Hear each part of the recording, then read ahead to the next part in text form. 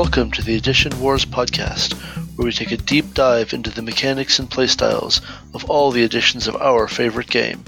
We look at what worked, what didn't, what led to better games, as well as what didn't, and we talk about it all. In this episode, we are going to discuss economics in character economics in 3rd edition D&D, and we'll see if we get to any later edition, but friends, I have enough books open in front of me that no. Yeah, it's not our happening. Our track record is not good in terms of getting through an episode and covering a vast number of editions. Do you remember when we used to cover a topic in just 2 episodes? Yeah, I don't know what happened to that. Well, that was a different time. the 12 Days of Edition Wars happened. Yes, yes, that's true. That is exactly what happened. You're absolutely right. So 3rd edition. So we ended the last episode when we finished 2nd edition. And so here's a question for you. Before we delve into anything with the books spread out in front of you, what do you think the biggest difference is between character economics in 2nd edition and 3rd edition? Oh, no question. It's magic item enchantment. Okay. Like, that's not even a conversation. The big difference is magic item enchantment.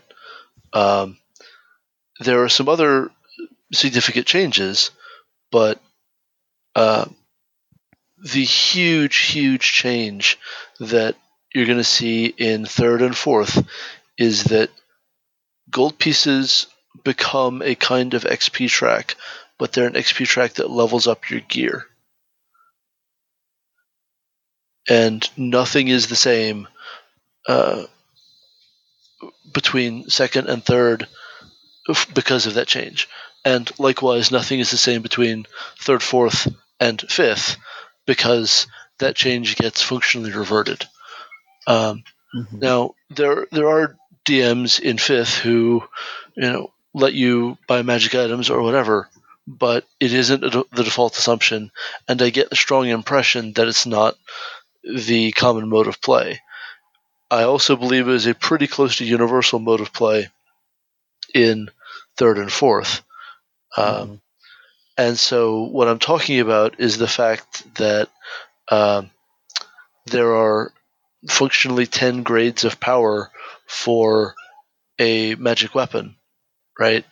And you're going to build it up to wherever you want to be in those 10 grades of power. Same for your armor, if you have armor. Same for your shield, if you have a shield. Same for your other items. Like, you kind of decide what sort of XP track of items you care about, and your progression in those is gold pieces. There are other things you can spend gold pieces on, but that's what the system expects. And if you don't keep up, stuff gets weird. If you are too far ahead, stuff gets weird. So much more than in 2nd edition or in 5th edition.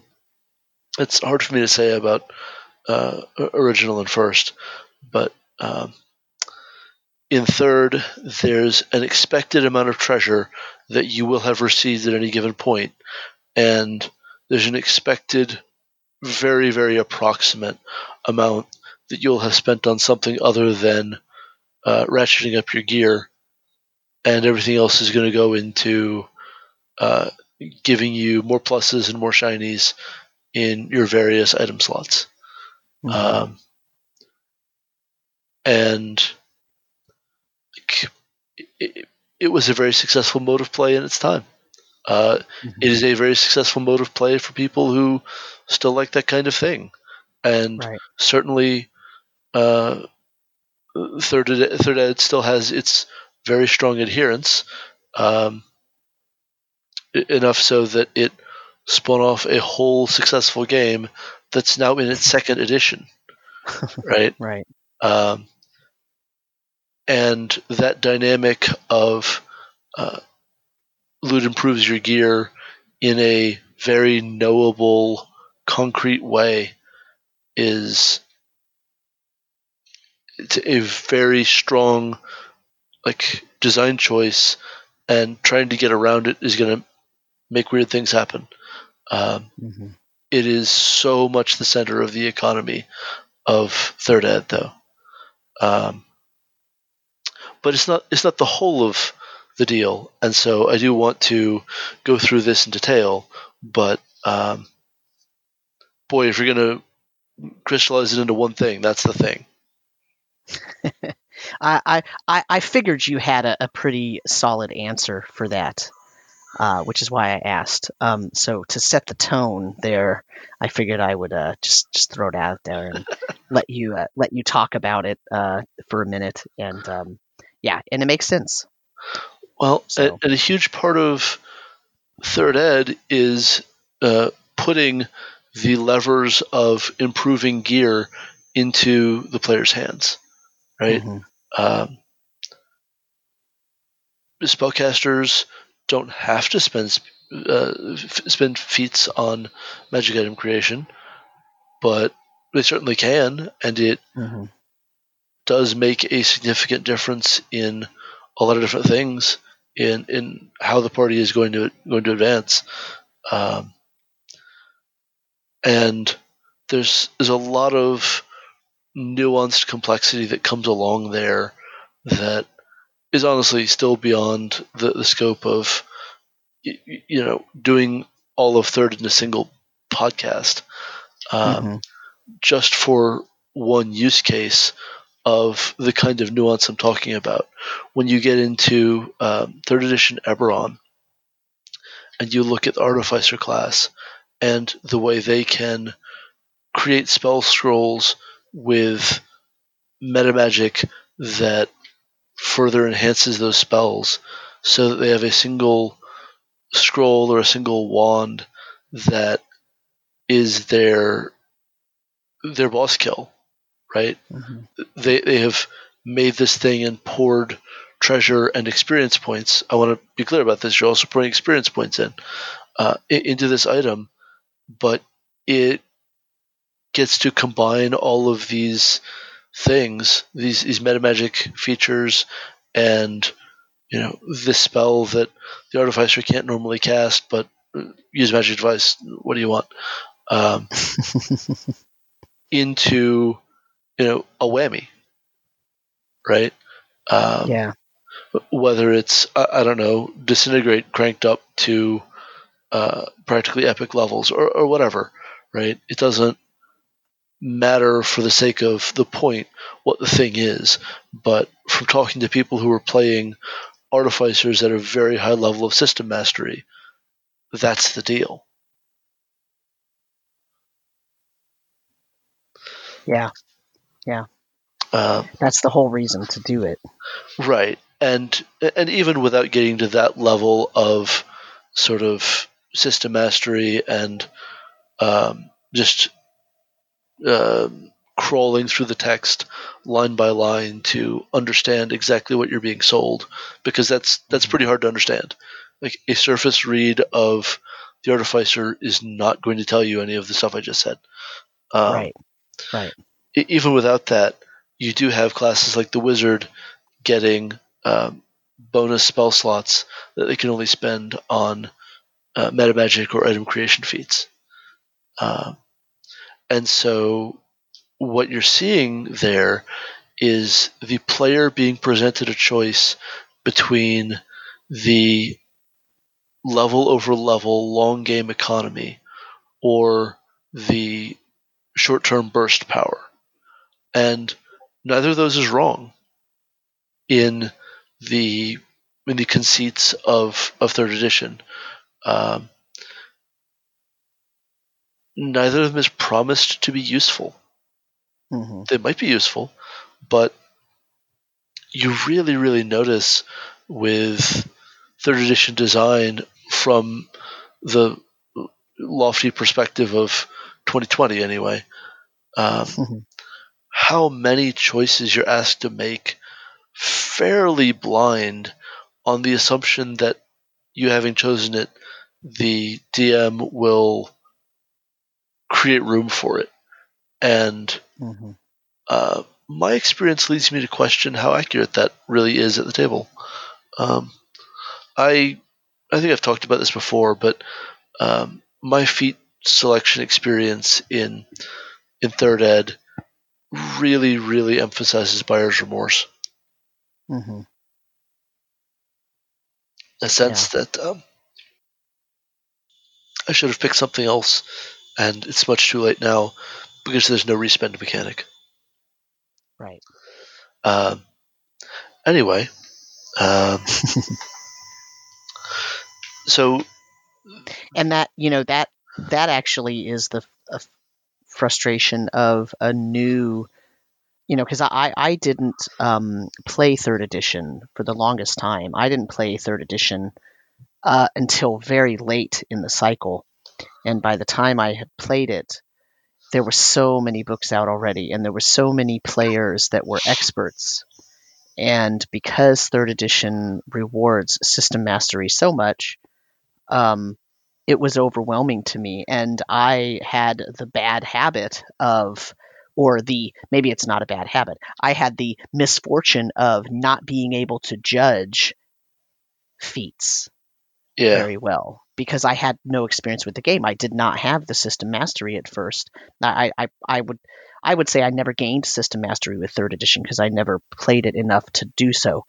And so it's really difficult to make a character in that system because, I read a lot of third edition books and I played a little bit and I enjoyed it. Don't get me wrong. I'm not bashing the edition, but it had a very different feel to me than other editions I had played thus far at that time because I didn't have the system mastery. And because when I started playing, there was already such a large fan base that did have at least a little bit of system mastery, I felt really behind.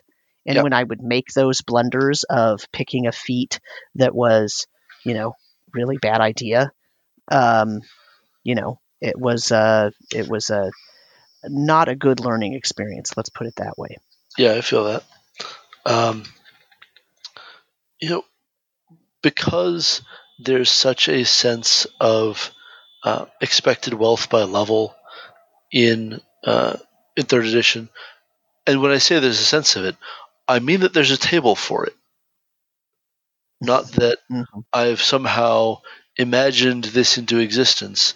I mean to say that the game tells you here's how much wealth the PC should have at each level. We'll get to that in the DMG. Just stick with me for a second.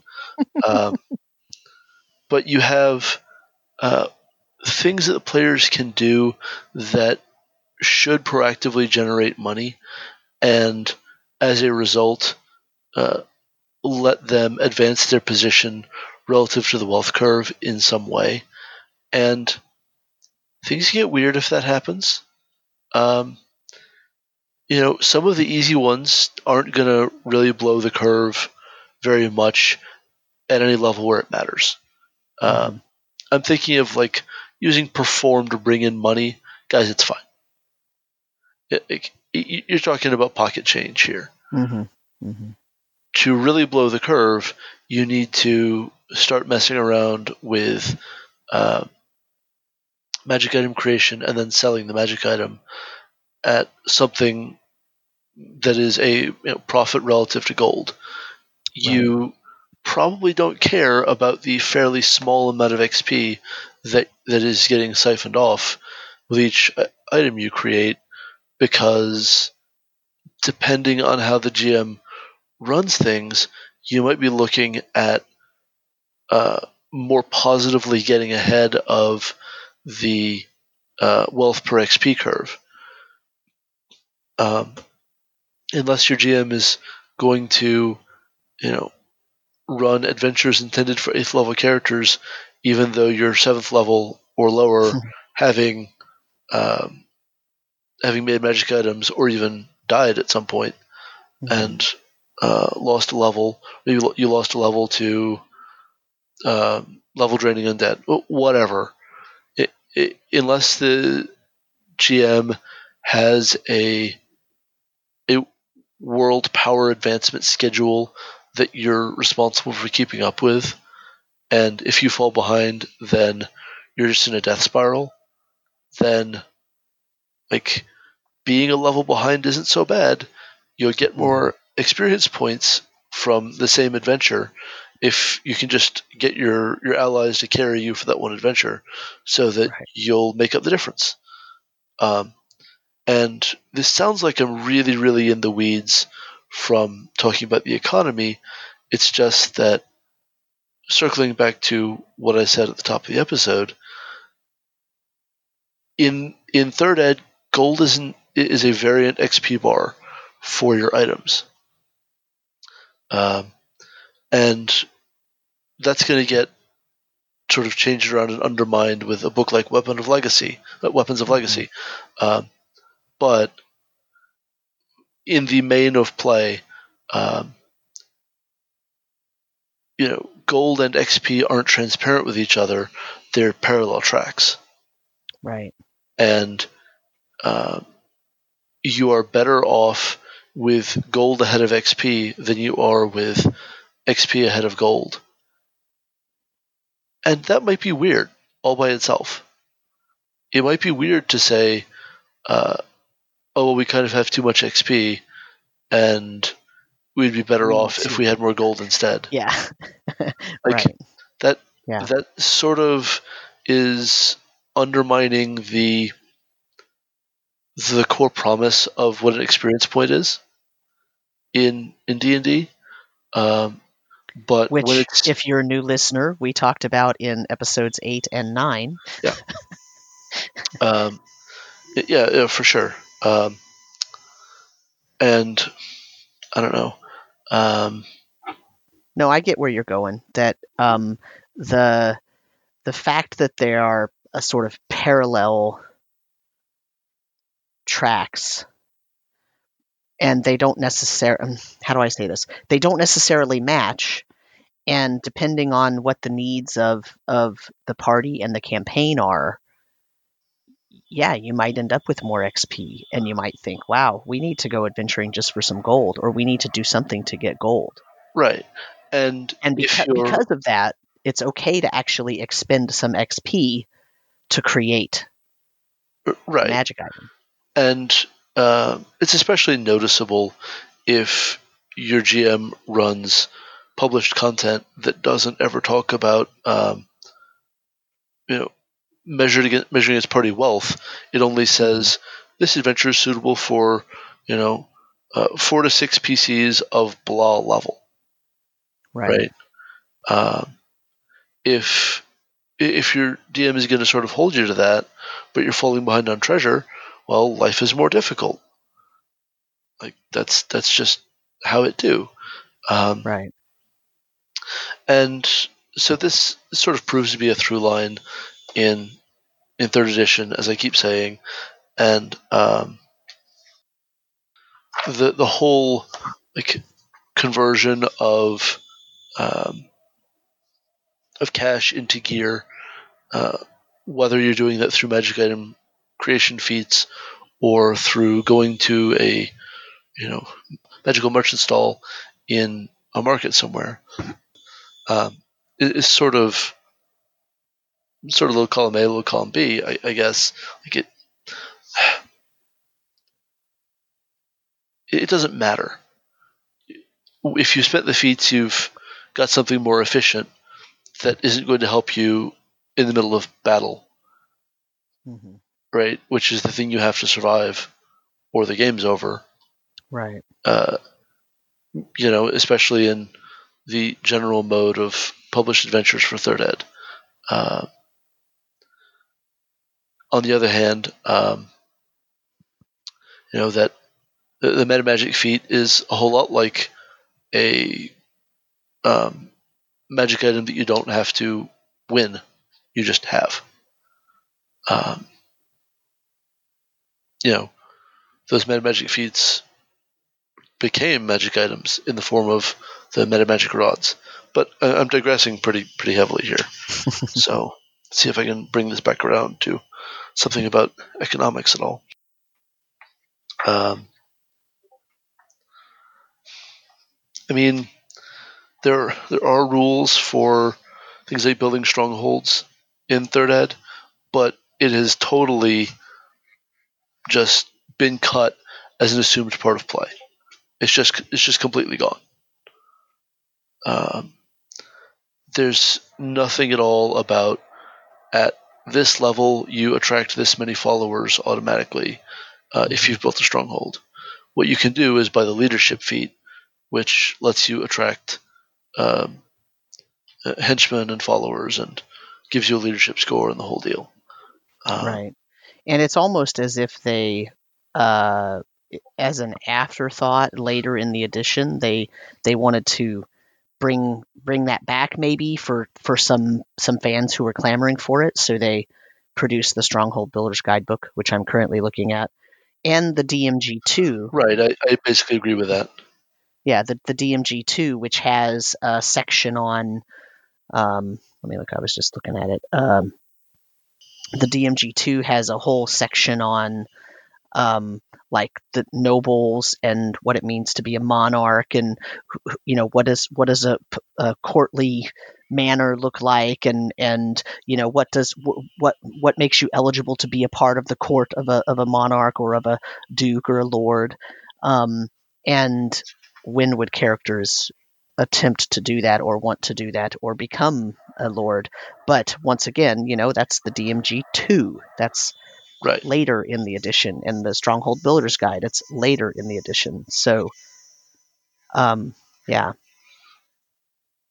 So I'm going to the treasure section of the DMG, where you really see a lot of the exact kind of stuff that I'm talking about. Table 3.3 is about as on the nose as it comes, and oh my gosh, does this just affect play so much. It becomes such an integral part of play.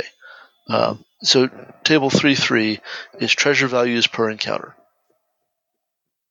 So this takes the encounter level, which is derived from the CRs of all the creatures in the encounter, and tells you about how much treasure should get distributed from that encounter. You can, have one encounter that distributes no treasure as long as you double up in the encounter after it, right? Or whatever. Mm-hmm. Right. The idea is just that you want to be working with this as your guideline and not get too far away from it. And so this starts at 300 gold pieces for an encounter level 1. I mean, 300 gold pieces for just an EL1 is kind of bananas in terms of encounters we've seen anywhere else, and scales up to 80,000 gold pieces for encounter level 20. But and the text, as you read through this, it sort of takes it takes the tone of, well, on average, here's what should happen, and so for example, blah blah blah, and it's almost like it's trying to be very like as if it's a guideline, right? yeah, Like it's optional. It's an optional guideline. And, as the DM, when you're creating your adventures and you're putting encounters in them, here's a guideline for you to reference, to use, to know, about average, what kind of treasure you should be giving. But really, right. really, what it should be saying is if you don't give these characters this amount, they're going to soon start to lag behind, and it will very quickly become noticeable. Right. And one of the things that I need to say about this is that having tables like this in the DMG and not inculcating a sense that the DMG was separate and secret and sort of mm, forbidden knowledge, which some DMs did in First Ed, as we've talked about. It meant that at tables in my gaming communities, the players had a consciousness of these things and were tracking them. And I mean, I'm talking about people I love to death, but that is obnoxious as shit. It is remarkably corrosive to play if you look at the results of an encounter, and maybe because you're also a DM yourself, you think this encounter was under-treasured. But a part of what all these treasure numbers become is, well, that's what the monsters have to work with as their gear, right? Especially if you have a lot of humanoid opponents, which the Third Ed games I was in really notably did. There's really a lot of humanoid opponents with class levels. It's a really big thing, and overall Third Ed encouraged that a lot. So there you go. But that meant that a lot of this treasure is converted into gear and isn't delivered in the form of coinage, which introduces another step in the whole process, right? So, I mean, how many Masterwork longswords can you collect? Well, at a certain point, like, a Masterwork longsword isn't soaking up enough cash from the GM's perspective anymore, and they want to give them like a +1 flaming longsword or whatever. Right. And I mean, from the player's perspective, by that point, that +1 flaming longsword is trash loot. Like, they just are going to be looking for a merchant to sell that to, and so, like, my experience of Third Ed really involved a lot of, like, just toss this encounter's trash magic items in the wagon, and we'll keep on carrying them with us till we get to town again and sell all this. Like, it feels like Diablo or something, right? And that wasn't an accident. The designers are smart people. They knew what they were creating, and there's nothing wrong with that, except that it really, really comes to dominate play. I think that if that is a thing that you're happy with dominating play, then great. Like, go with my blessings. But it definitely became too much for me over the course of the edition, because it is such a repetitive element of adventuring and play. Well, the same thing happened in 4th edition, right? Where it's sort of great big arms race. But they built some things into the system to try to ameliorate that. Right. Like, most of the humanoids you're fighting don't have recognizable gear that is definitely a particular treasure. Right. The transparency of NPCs to PCs operating on exactly the same rules is another piece of the puzzle for Third Ed here.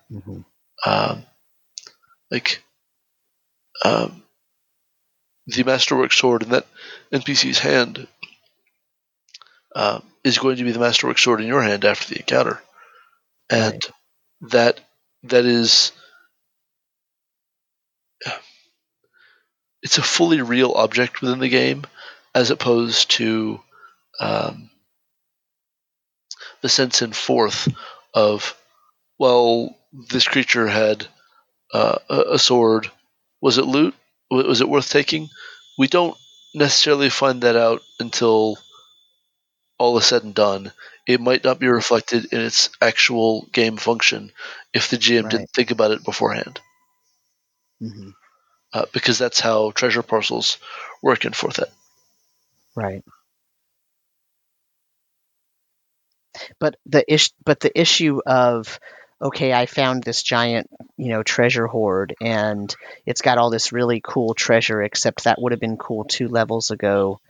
and I'm just going to go sell it now. That existed in spades Oh, no doubt. in the No edition. doubt. So it still had some of the same outcomes. But 4th edition at least tried to tell the DMs not to do that, because they were supposed to be building parcels around what the players said they wanted. Right. Whether that happened is a different matter, but it is in the text. To just talk to the players, ask them what they want, and then place it. And I don't want to get ahead of ourselves, but Well, and later on, they introduced inherent bonuses so that you didn't Right. have to rely on a particular magic item to get you up to the level where you were supposed to be, at the level of attack bonus. So, right, sort of. sort of. We're getting a little ahead of ourselves, but Yeah. So, so on the very next page of the 3rd ed DMG, what I want to point you to is the wealth comparisons table, which is doing sort of exactly what I was talking about. Sorry, it's not the next page. A couple pages later, it's the downstream effect of table 3.3. It's telling you, expected wealth gain, treasure from encounters, and treasure per character over the course of a level. right. And, if you add it all up, along with the number of encounters you're expected to undergo for that level, then you see how much the character is expected to spend on miscellanea,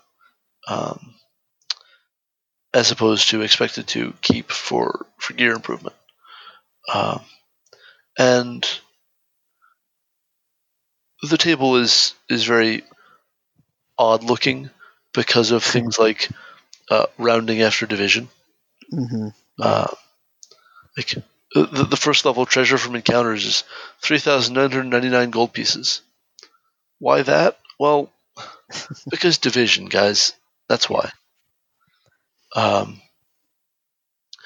so on. Like, the numbers just are mostly not sort of clean round numbers, and that's maybe a little strange. But this is all in a sidebar that is explaining the whole rationale that is the point of this episode. Right. So it's talking about, this is intended to generate enough treasure to keep characters abreast of the wealth figures described in Table 5.1. So, right, they have a target wealth, and you need to adhere to it, or upon your head be it. Right? And like, as you go through these paragraphs, I kind of want to read this. As you can see, rewards using these tables generate more wealth than indicated. We assume characters use up that additional money on expenses such as being raised from the dead, potions, scrolls, ammunition, food, and so forth. Your job is to compare the wealth gained from the encounters in your adventure with the expected wealth gain shown on the table above. If your adventure has more treasure, reduce it. If your adventure has less treasure, plant enough treasure not related to the encounters to match the value. See other treasure below. Your job is also to make sure that wealth gets evenly distributed. The third column on the table above shows that each character should get an equal share of the treasure from the adventure. If a single item, such as a magic staff, makes up most of the treasure, then most of the party earns nothing for their hard work. While you can make it up to them in later adventures, it is best to use the methods described in this chapter to ensure an even distribution of wealth. And then when you go to page 135, that's where table 5-1 is. Thank you very much. It has this to say. It says, one of the ways in which you can maintain measurable control on PC power is by strictly monitoring their wealth, including their magic items. Table 5-1, character wealth by level, is based on average treasures found in average encounters compared with the experience points earned in those encounters. Using that information, you can determine how much wealth a character should have based on her level. The baseline campaign for the D&D game uses this wealth by level guideline as a basis for balance in adventures. No adventure meant for 7th level characters, for example, will require or assume that the party possesses a magic item that costs 20,000 gold pieces. Which, look, I mean, all of this sounds reasonable, right? When you read it like this, it says, okay, it's this is the first really this is the first attempt at a really balanced edition that balanced the character. I'm not saying it succeeded in all ways, but it attempted to balance PC power and keep everyone on a certain trajectory. Right. And give the DM tools to make sure that everyone was on that certain trajectory. Now, they failed in other ways, so it didn't quite work out. But it's an attempt. And when you read it just on face value, it sounds very reasonable. But here's what I have to say about that. I could say the same thing about feats that I chose as a player with no system mastery yet. Yep. I made bad choices because reading those things sounded frickin' reasonable too, right? Sure. And Sam, did you buy toughness? Oh, I'm so sorry. I don't know what you're talking about. Uh-huh. But you know what I mean? Like it reads well, and you can tell where they're coming from and what the intent is and what the expected sort of way to use this is. But the problem is that it starts falling apart in the campaign because of the issues that you've already raised. Yeah. And so, like, if that kind of guideline and such is the kind of fun you want to have, then that's great. Like, again, it just stopped working for me, because it made the treasure not feel like treasure. It made it feel like keeping up with the Joneses, where the game is the Joneses. If you see what I mean. Yep. But so before we sort of move on with that thought, can I read the next paragraph of this? By all means. It's about players and players having, or PCs having, too much power. It says, power can get out of hand. Power corrupts. PCs may do things that show their arrogance or their contempt for those below them as they advance in power. A 10th level fighter may feel that he no longer has to treat the Duke with respect, since he can single-handedly defeat all of the Duke's soldiers. A powerful wizard might feel so unstoppable that she wantonly tosses around fireballs in the middle of town. While it's fine for PCs to enjoy their abilities as they advance in level, and then a parenthetical comment, that's the whole point, which, ding, ding, ding, like here they are telling you what the point of the game is, but we'll get back to that. It says, while they might enjoy, it's fine for them to enjoy their abilities as they advance in level, they shouldn't be allowed to do whatever they wish. Even high-level characters shouldn't run about completely unchecked.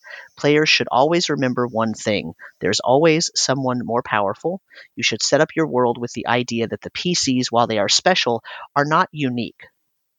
Other characters, many of them quite powerful, have come along before the PCs, and then it keeps going on.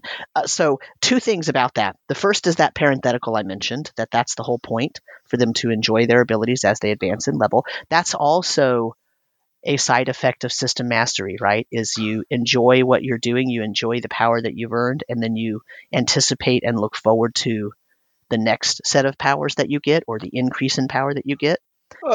Sure. I mean, D&D is power fantasy, is not exactly news. Right. But I think this might be the first time that I've actually, well, maybe not, but in saying that that's the entire point. Well, anyway, the next thing that players should remember, there's always someone more powerful, and they're special but not unique. And that is, for me, one of the things that separates the more modern editions of D&D from the previous editions. Okay. is the feeling that the PCs are good, but they're not unique. There's a ton of other fighters running around. There's a ton of other wizards running around, and if you don't watch out, you're going to run into someone who's more powerful than you because there are just hundreds of thousands of these characters running around. Whereas in the older editions, at least the feel was, there aren't really that many powerful people running around. I mean, of course, there's nobles and royal people, and they're powerful in terms of social status. But in terms of, really high level magic users, and I mean, remember that in the second edition demographics, it said there's 1 per 1 million people or something like that, 1/18th level character for every 100,000 or every million or whatever that was. That humongous demographic table. That's very different from what is in third edition. Sure. And it's very different from the feel of like the very old editions, like Basic and OE, where the whole point was that your characters are kind of unique. They are the treasure hunters, the only ones that can survive. Because by the time you get a character past third level, it's like, holy crap, I've survived a ton of stuff. Yep. It's just a very different feel, and it makes the world. It makes the because remember, we're also talking about the assumed setting, right? Right. And that means this statement just said the assumed setting is, or the assumed setting includes, a ton of people with levels. Like you were talking about, the NPCs are all based on PC builds with levels. And there's a lot of them, and they're all very powerful. Yep. Definitely. And I mean, that has huge downstream effects on Sure. Just the work their GM has to do to run one evening's adventure. Mm-hmm. I mean, more than any other single thing, the thing that forced me to stop running third edition was the amount of work I had to do to write NPCs. Mm-hmm. It just, because it's such detailed work to pick all of their feats and pick all of their skills and so on. And you're spending all of these skill points. Like, it's an enormous amount of work. And the system did essentially nothing to simplify it. That's just life in third ed. And I may have talked about this before, but you start to see some especially strange variations on that in some of the published stuff in Dungeon Magazine that Paizo was operating at the time. There's a sense that the adventure writer needs to power game the CR budget of an encounter so that they are generating as much challenge as possible per EL so that you're having to fight as hard as possible for that gold. Right? And that's just a weird idea. It's a weird idea. But it's the precursor to the set piece encounter. Sure. Right? Sure. The set piece encounter design that they used in fourth edition. That's the precursor to that. It's the end point of the evolution of that style. That every encounter should be a challenge. And the difference is in fourth edition, it was easy to set up that encounter challenge. In third edition, it was very difficult at higher levels because the PCs just had so much. Yeah. And the kind of power gaming I'm talking about is tacking on one level of warrior to the rest of an NPC build, because that's a way to get a few more hit points and another point of base stack bonus in exchange for no CR increase. Like, what's happening right here? Yeah. To touch on another point that is going to, I think, come up in some as you go through other books. There's Table 5.2, random town generation. And this is the economy side of game economy, because it's talking about the different kinds of settlements that players are going to come across, and the gold piece limit that those markets are going to have to buy crap off the PCs. Right. And that is expanded on in the City Builder web enhancement that they released shortly Right. after they released the DMG. And then they wrote a whole book about it, or at least a book that included a whole expanded chapter about it, which was Cityscape, which has a similar sort of town generation motif to it, but it goes into much more detail about how you determine the GP limit and whether it's if you want to split that into districts of your town, and whether or not the district is a upper class, a middle class, or a lower class, sort of in terms of social rank or caste.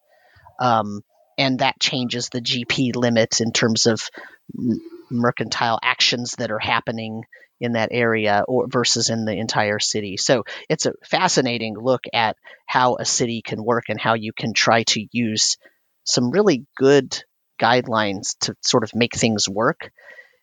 If you are also having in your mind that, well, here's these players, or here's these PCs, and they need to have this certain level of power available to them, or the certain level of item available to them, and I need them to be visiting cities, and I need to know whether these cities or hamlets or villages or whatever it is has something they could beg, borrow, or steal, or buy, that would greatly change that power balance, right? Yep. So if you're a city building geek like I am, these are fascinating sections. The amazing thing is, I feel like they don't go into as much in terms of the cost of things and how to actually build a city, and what's the baseline that a city needs to run well, and how much does that cost, and how many citizens do you need for that to work in a very basic economy. Or let's talk about other economies. Is it a barter economy, or is it, things like that? It doesn't really go into those things very much. And I feel like, that when we talked about basic and with the companion set, where it talked about building your stronghold, it actually talked about that type of thing too. It talked about what you needed to do to maintain everything. And this doesn't really do that. Cityscape might. I'll have to flip that book open and look at it for a minute. But in this book, the Dungeon Master's Guide, it doesn't really go that much in depth for that. Right. So I think the last thing I really think we ought to cover in any level of depth in the DMG is just a quick overview of that magic item progression with gold piece cost, that whole situation. And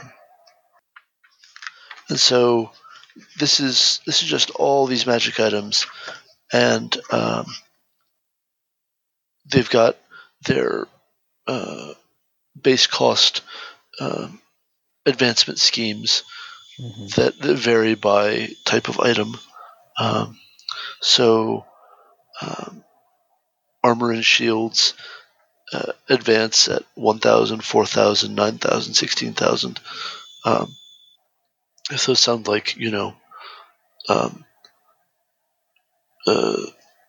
squares times 1,000, then congratulations, you took a little bit of math. And then you see the same thing, but also times 2 for weapons. So, right, 2,000, 8,000, 18,000, 32,000, 50,000, 72,000, 98,000, 128,000, 162,000, 200,000. I mean, these are all sort of getting compared against the expected wealth tables, and then you've got to understand that customizing your magic items to do the right thing for the rest of what you've got going on is just another area of system mastery.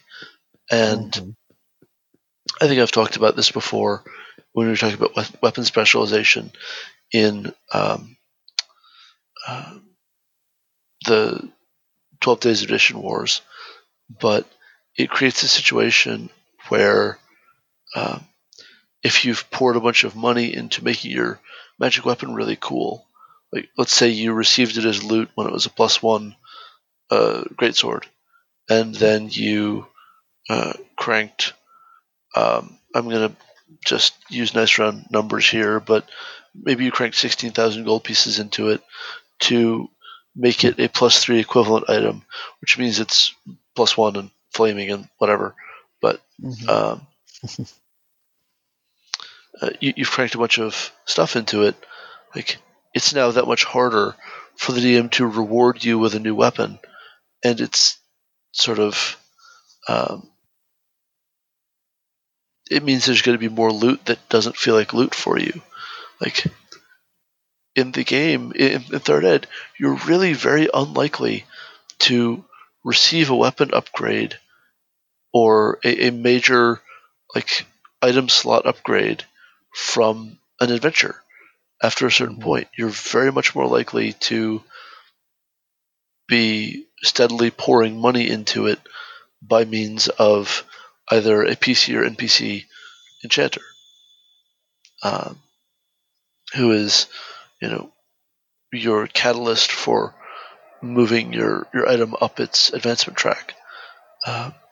Then you also have all those other item slots.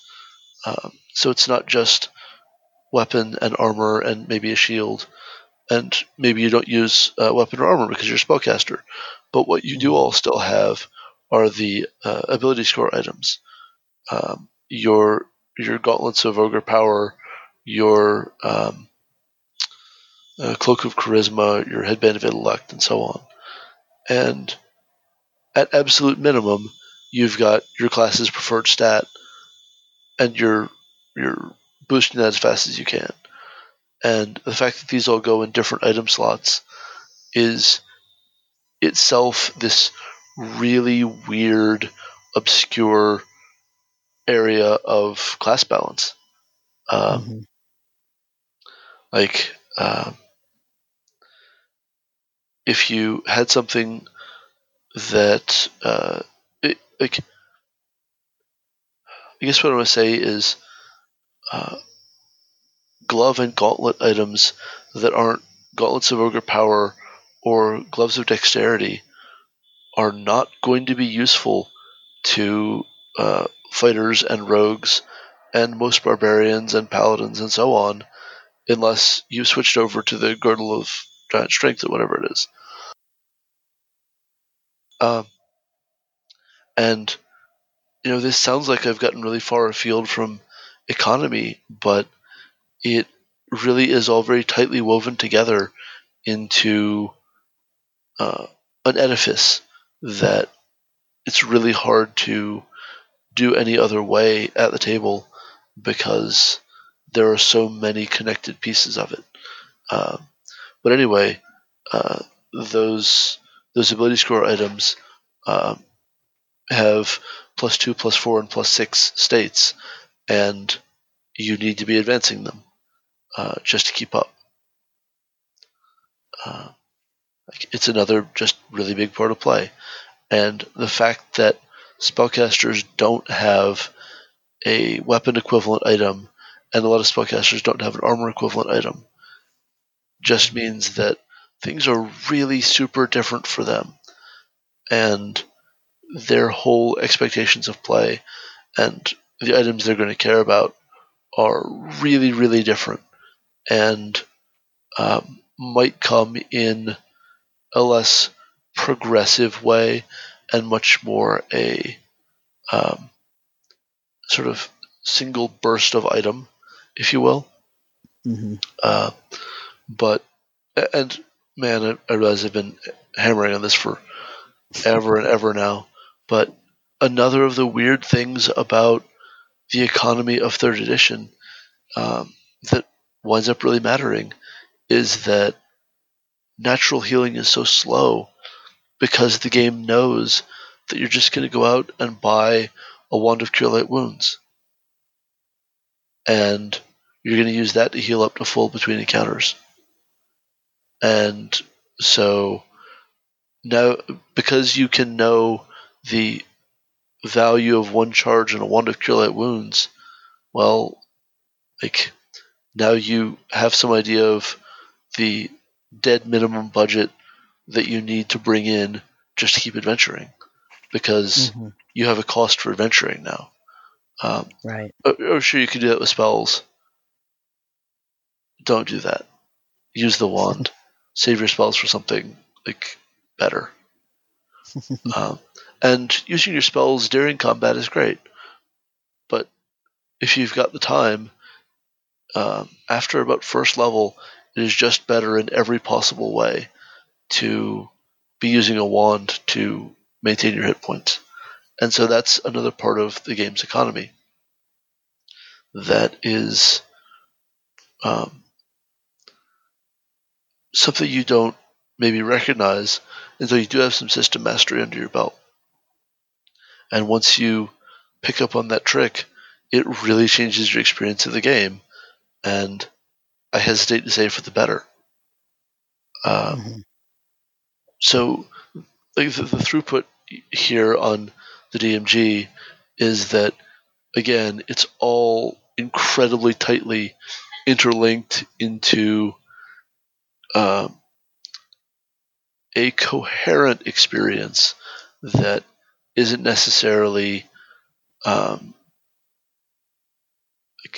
going to be everyone's favorite experience, and it's one where the mechanics and gameplay are really just leaving the narrative behind. The narrative of money and treasure is substantially eroded, and the economy of this adventuring work is very much in the forefront, without sort of necessarily feeling grounded.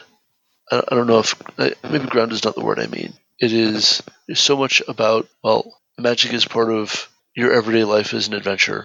So I get what you're saying, and that's true of the DMG, of the core books, right? And of the way that the game ends up playing out because of that magic item progression thing.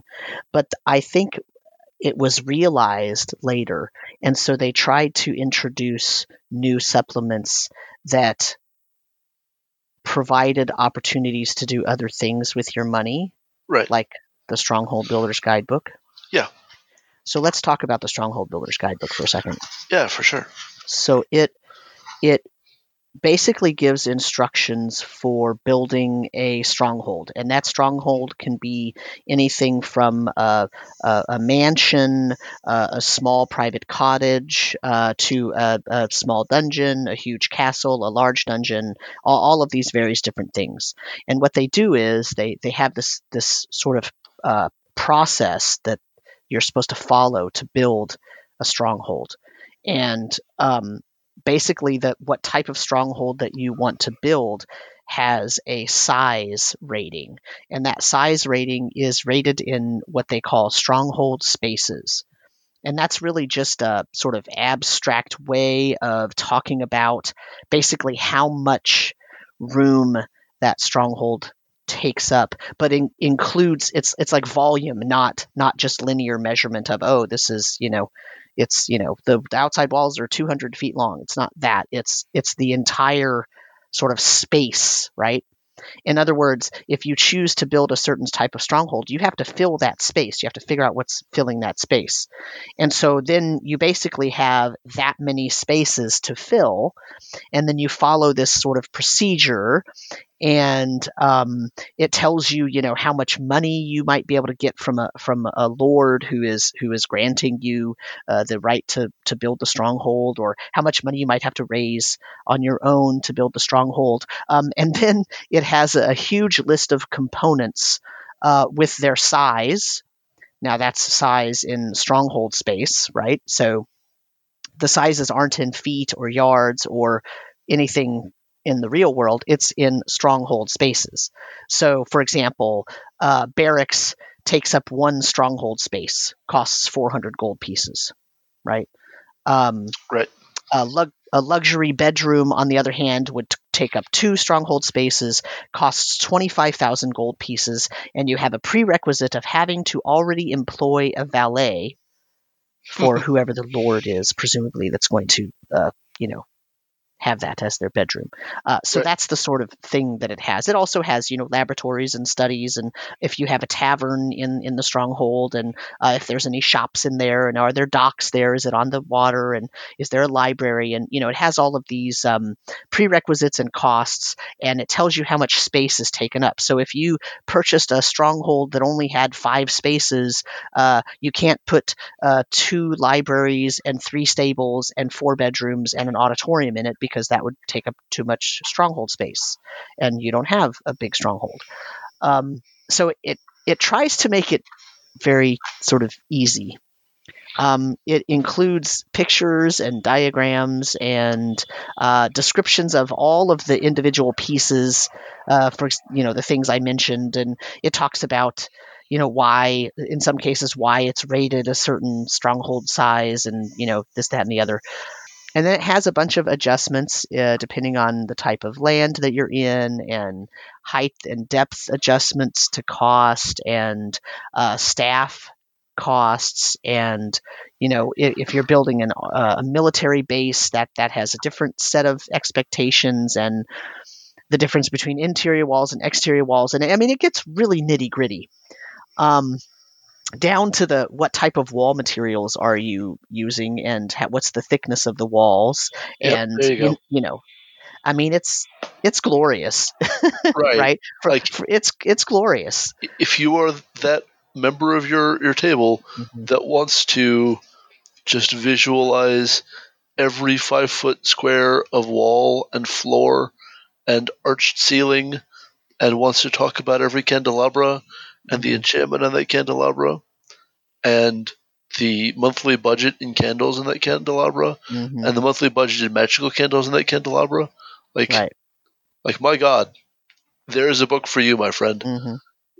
Or if you're the DM and you're building the evil temple for your big bad, the culmination of the campaign, okay, you have guidelines that are, right? And it is includes. this how you want to use that, Sam?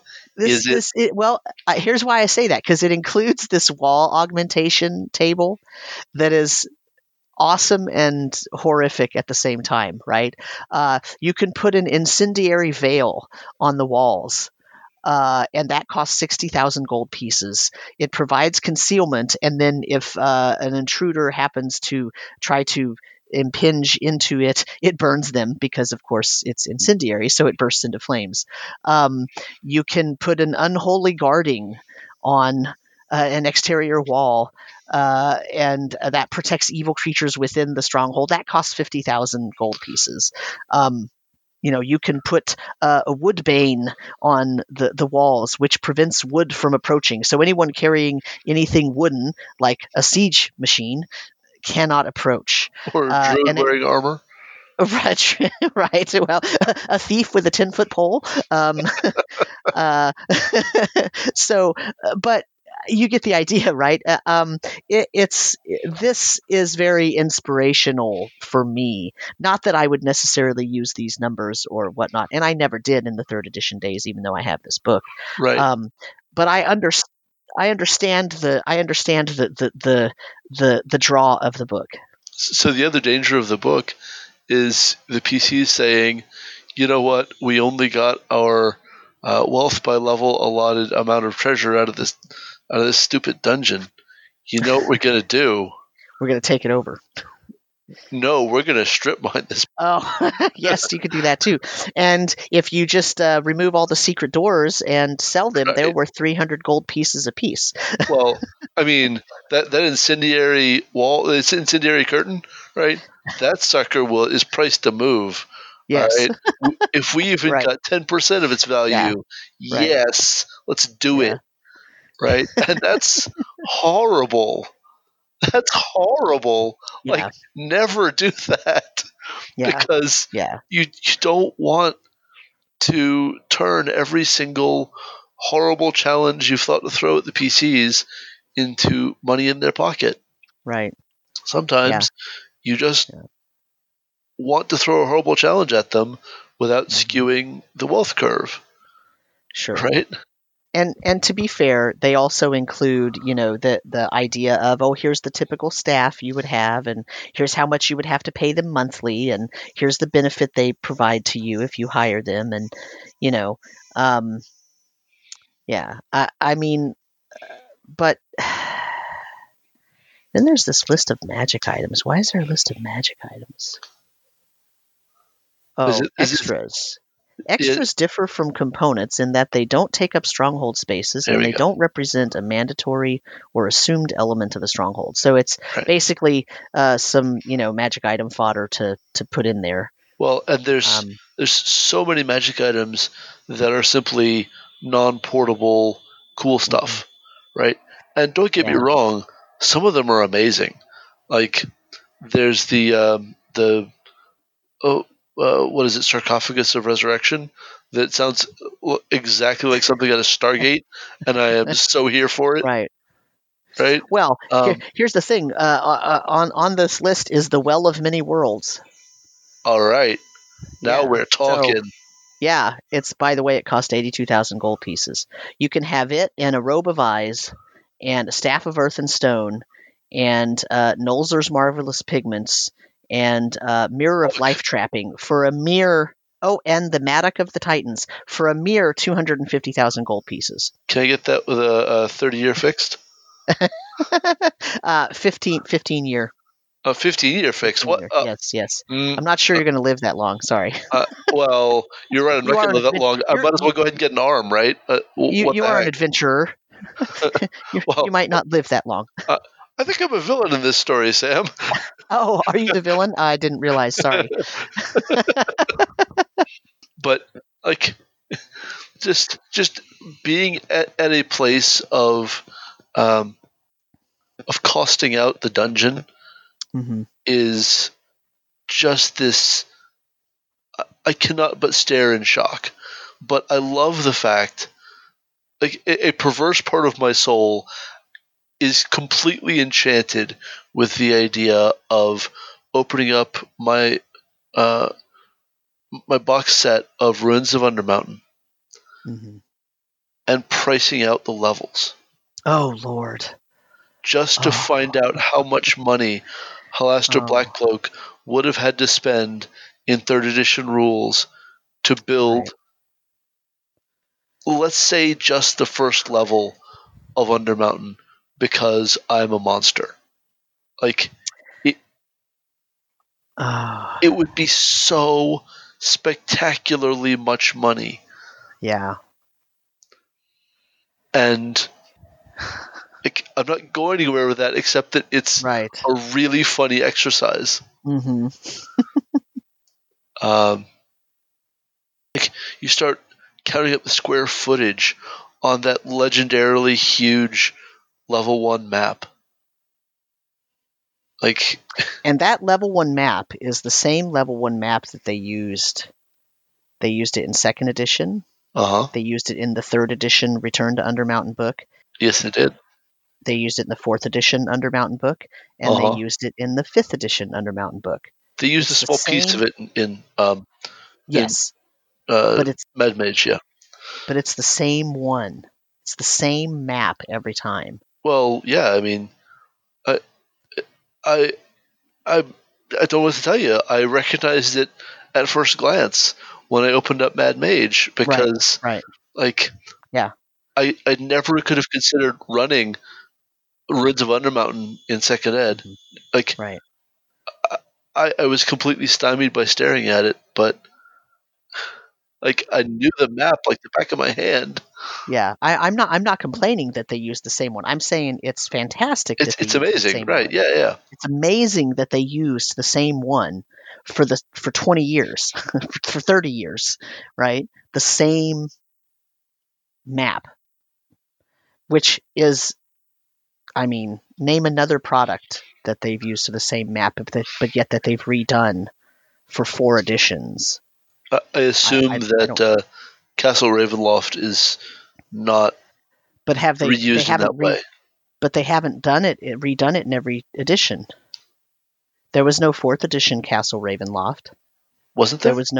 Wasn't there no third? I guess there was a return. Was there a return to Castle Ravenloft?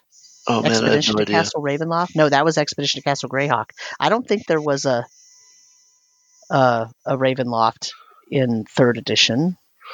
We are so far off topic. This is amazing. There was first and second. That's why our listeners listen to us. It was first and second, right? First was the very first Ravenloft i6, and then there was the box sets from 2nd edition, and then 3rd and 4th didn't do any Ravenloft, and then 5th did Ravenloft, and they did use the same castle. No. In October 2006, Wizards of the Coast released an updated and expanded version of the original module for Dungeons & Dragons 3.5 as a 226-page hardcover book entitled Expedition to Castle Ravenloft. Oh, I was thinking that was... God bless you, Wikipedia page. There's also a Greyhawk, right? Yeah, for sure. Expedition to the Ruins of Greyhawk, yeah. Yeah, the whole Expedition series, right. Okay. I just never had that Ravenloft one. That's why I don't remember it. Huh. Excellent. Well, cool. Yep. Okay, designed to be played as a mini campaign lasting about 20 game sessions, much longer than the original module. So that's 2, Ravenloft and Undermountain, the first floor of Undermountain at least. And so, anything else? I can't. Oh yeah. I got you one. Tomb of Horrors, son. Oh well, yeah. All right. Well, yes, but the dumb tricks in that haven't even changed, right? Like, I personally own because they still work. for values of sure. Like, I personally own somewhere a 1st edition and then the 2nd edition Return of the Tomb of Horrors, with like box set. Well, because that includes the 1st edition one. Right. Right. And then I know there's later ones, and then did they do it in 3rd edition? I know there's a 4th edition. I refuse to believe they didn't. Let's put it that way. Because the 4th edition had a weird thing because they had the hardcover book, but they also had a D&D Encounters DM's version that I have of the Tomb of Horrors. So they actually did 2 different versions in 4th edition. They did the hardcover, which doesn't follow the original module, and then they did the sort of softcover DM Rewards version, which does follow the original module. There you go. But I don't know what they did in 3rd edition because, as I said earlier, I was not part of 3rd edition from the beginning, so I don't have as good a memory about the release dates of products. And this updated version was designed for use in the Dungeons & Dragons 3.5 rules. There it is. Halloween 2005. Yep, absolutely. Okay. There was a 3.5 version. And then in 2010, Wizards of the Coast released 2 adventures bearing the Tomb of Horrors name. One is a hardcover super adventure written by Ari Marmel and Scott Fitzgerald Gray, blah, blah, blah, blah, blah. And then the second Tomb of Horrors is a conversion and updated the original module for 4th edition rules. Yep.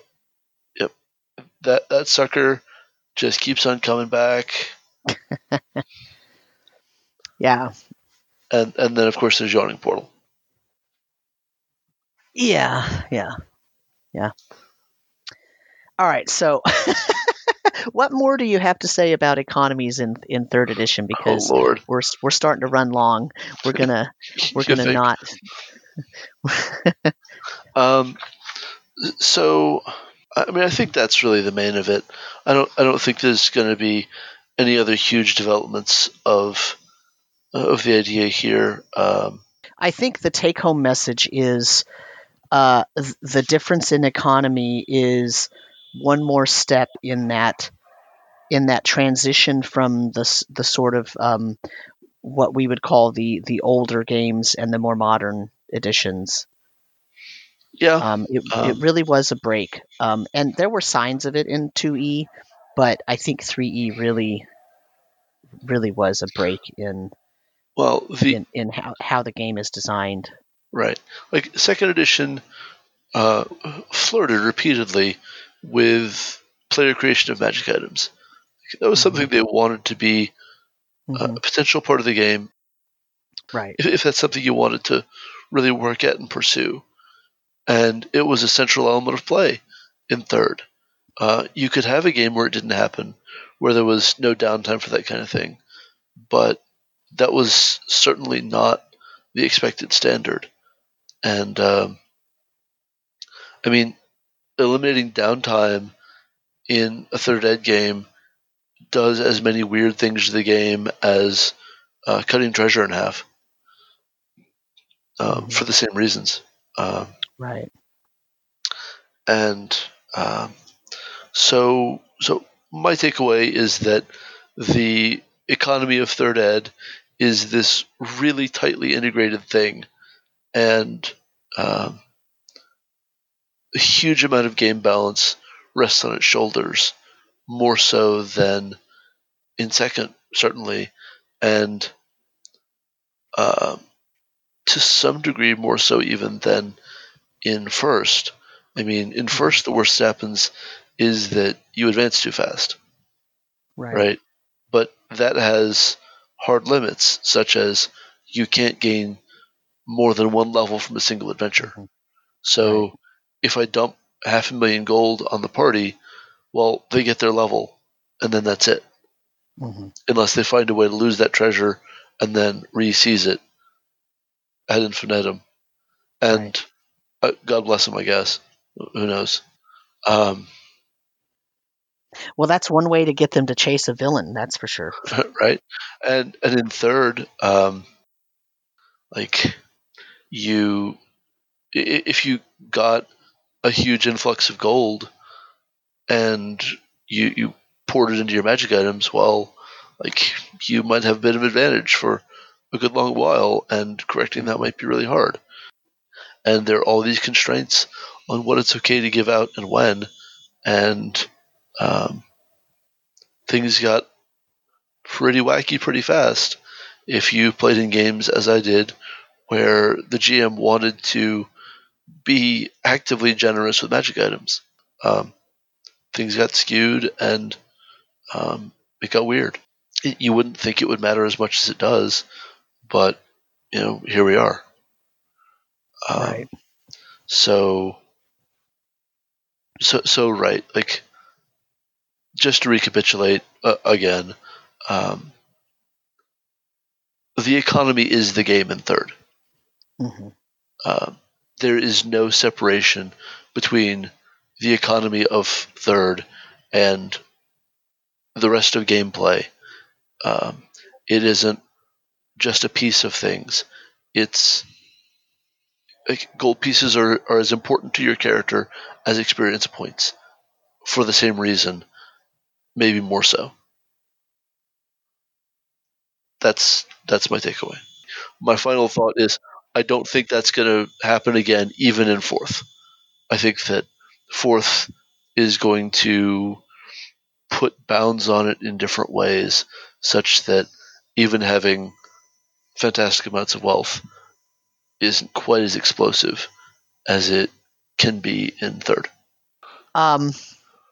Okay, well, I think that's a good place to stop then. I don't have as many thoughtful comments to make about third because I just didn't play it as much as I played other editions, and I wasn't there at the beginning, so I didn't develop enough mastery to really see the problems, or maybe problems is too strong a word, but to really see that as the driving force of the game, because I just never played as much. Yeah. So, yeah. Excellent. So Sam, my man. Yes. Where can people find you online?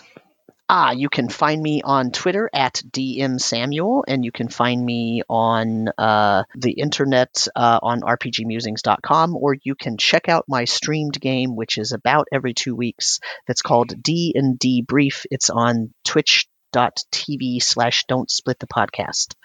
So please check that out. What about you, sir? Where can people find you? I write my own blog at brandastoddard.com.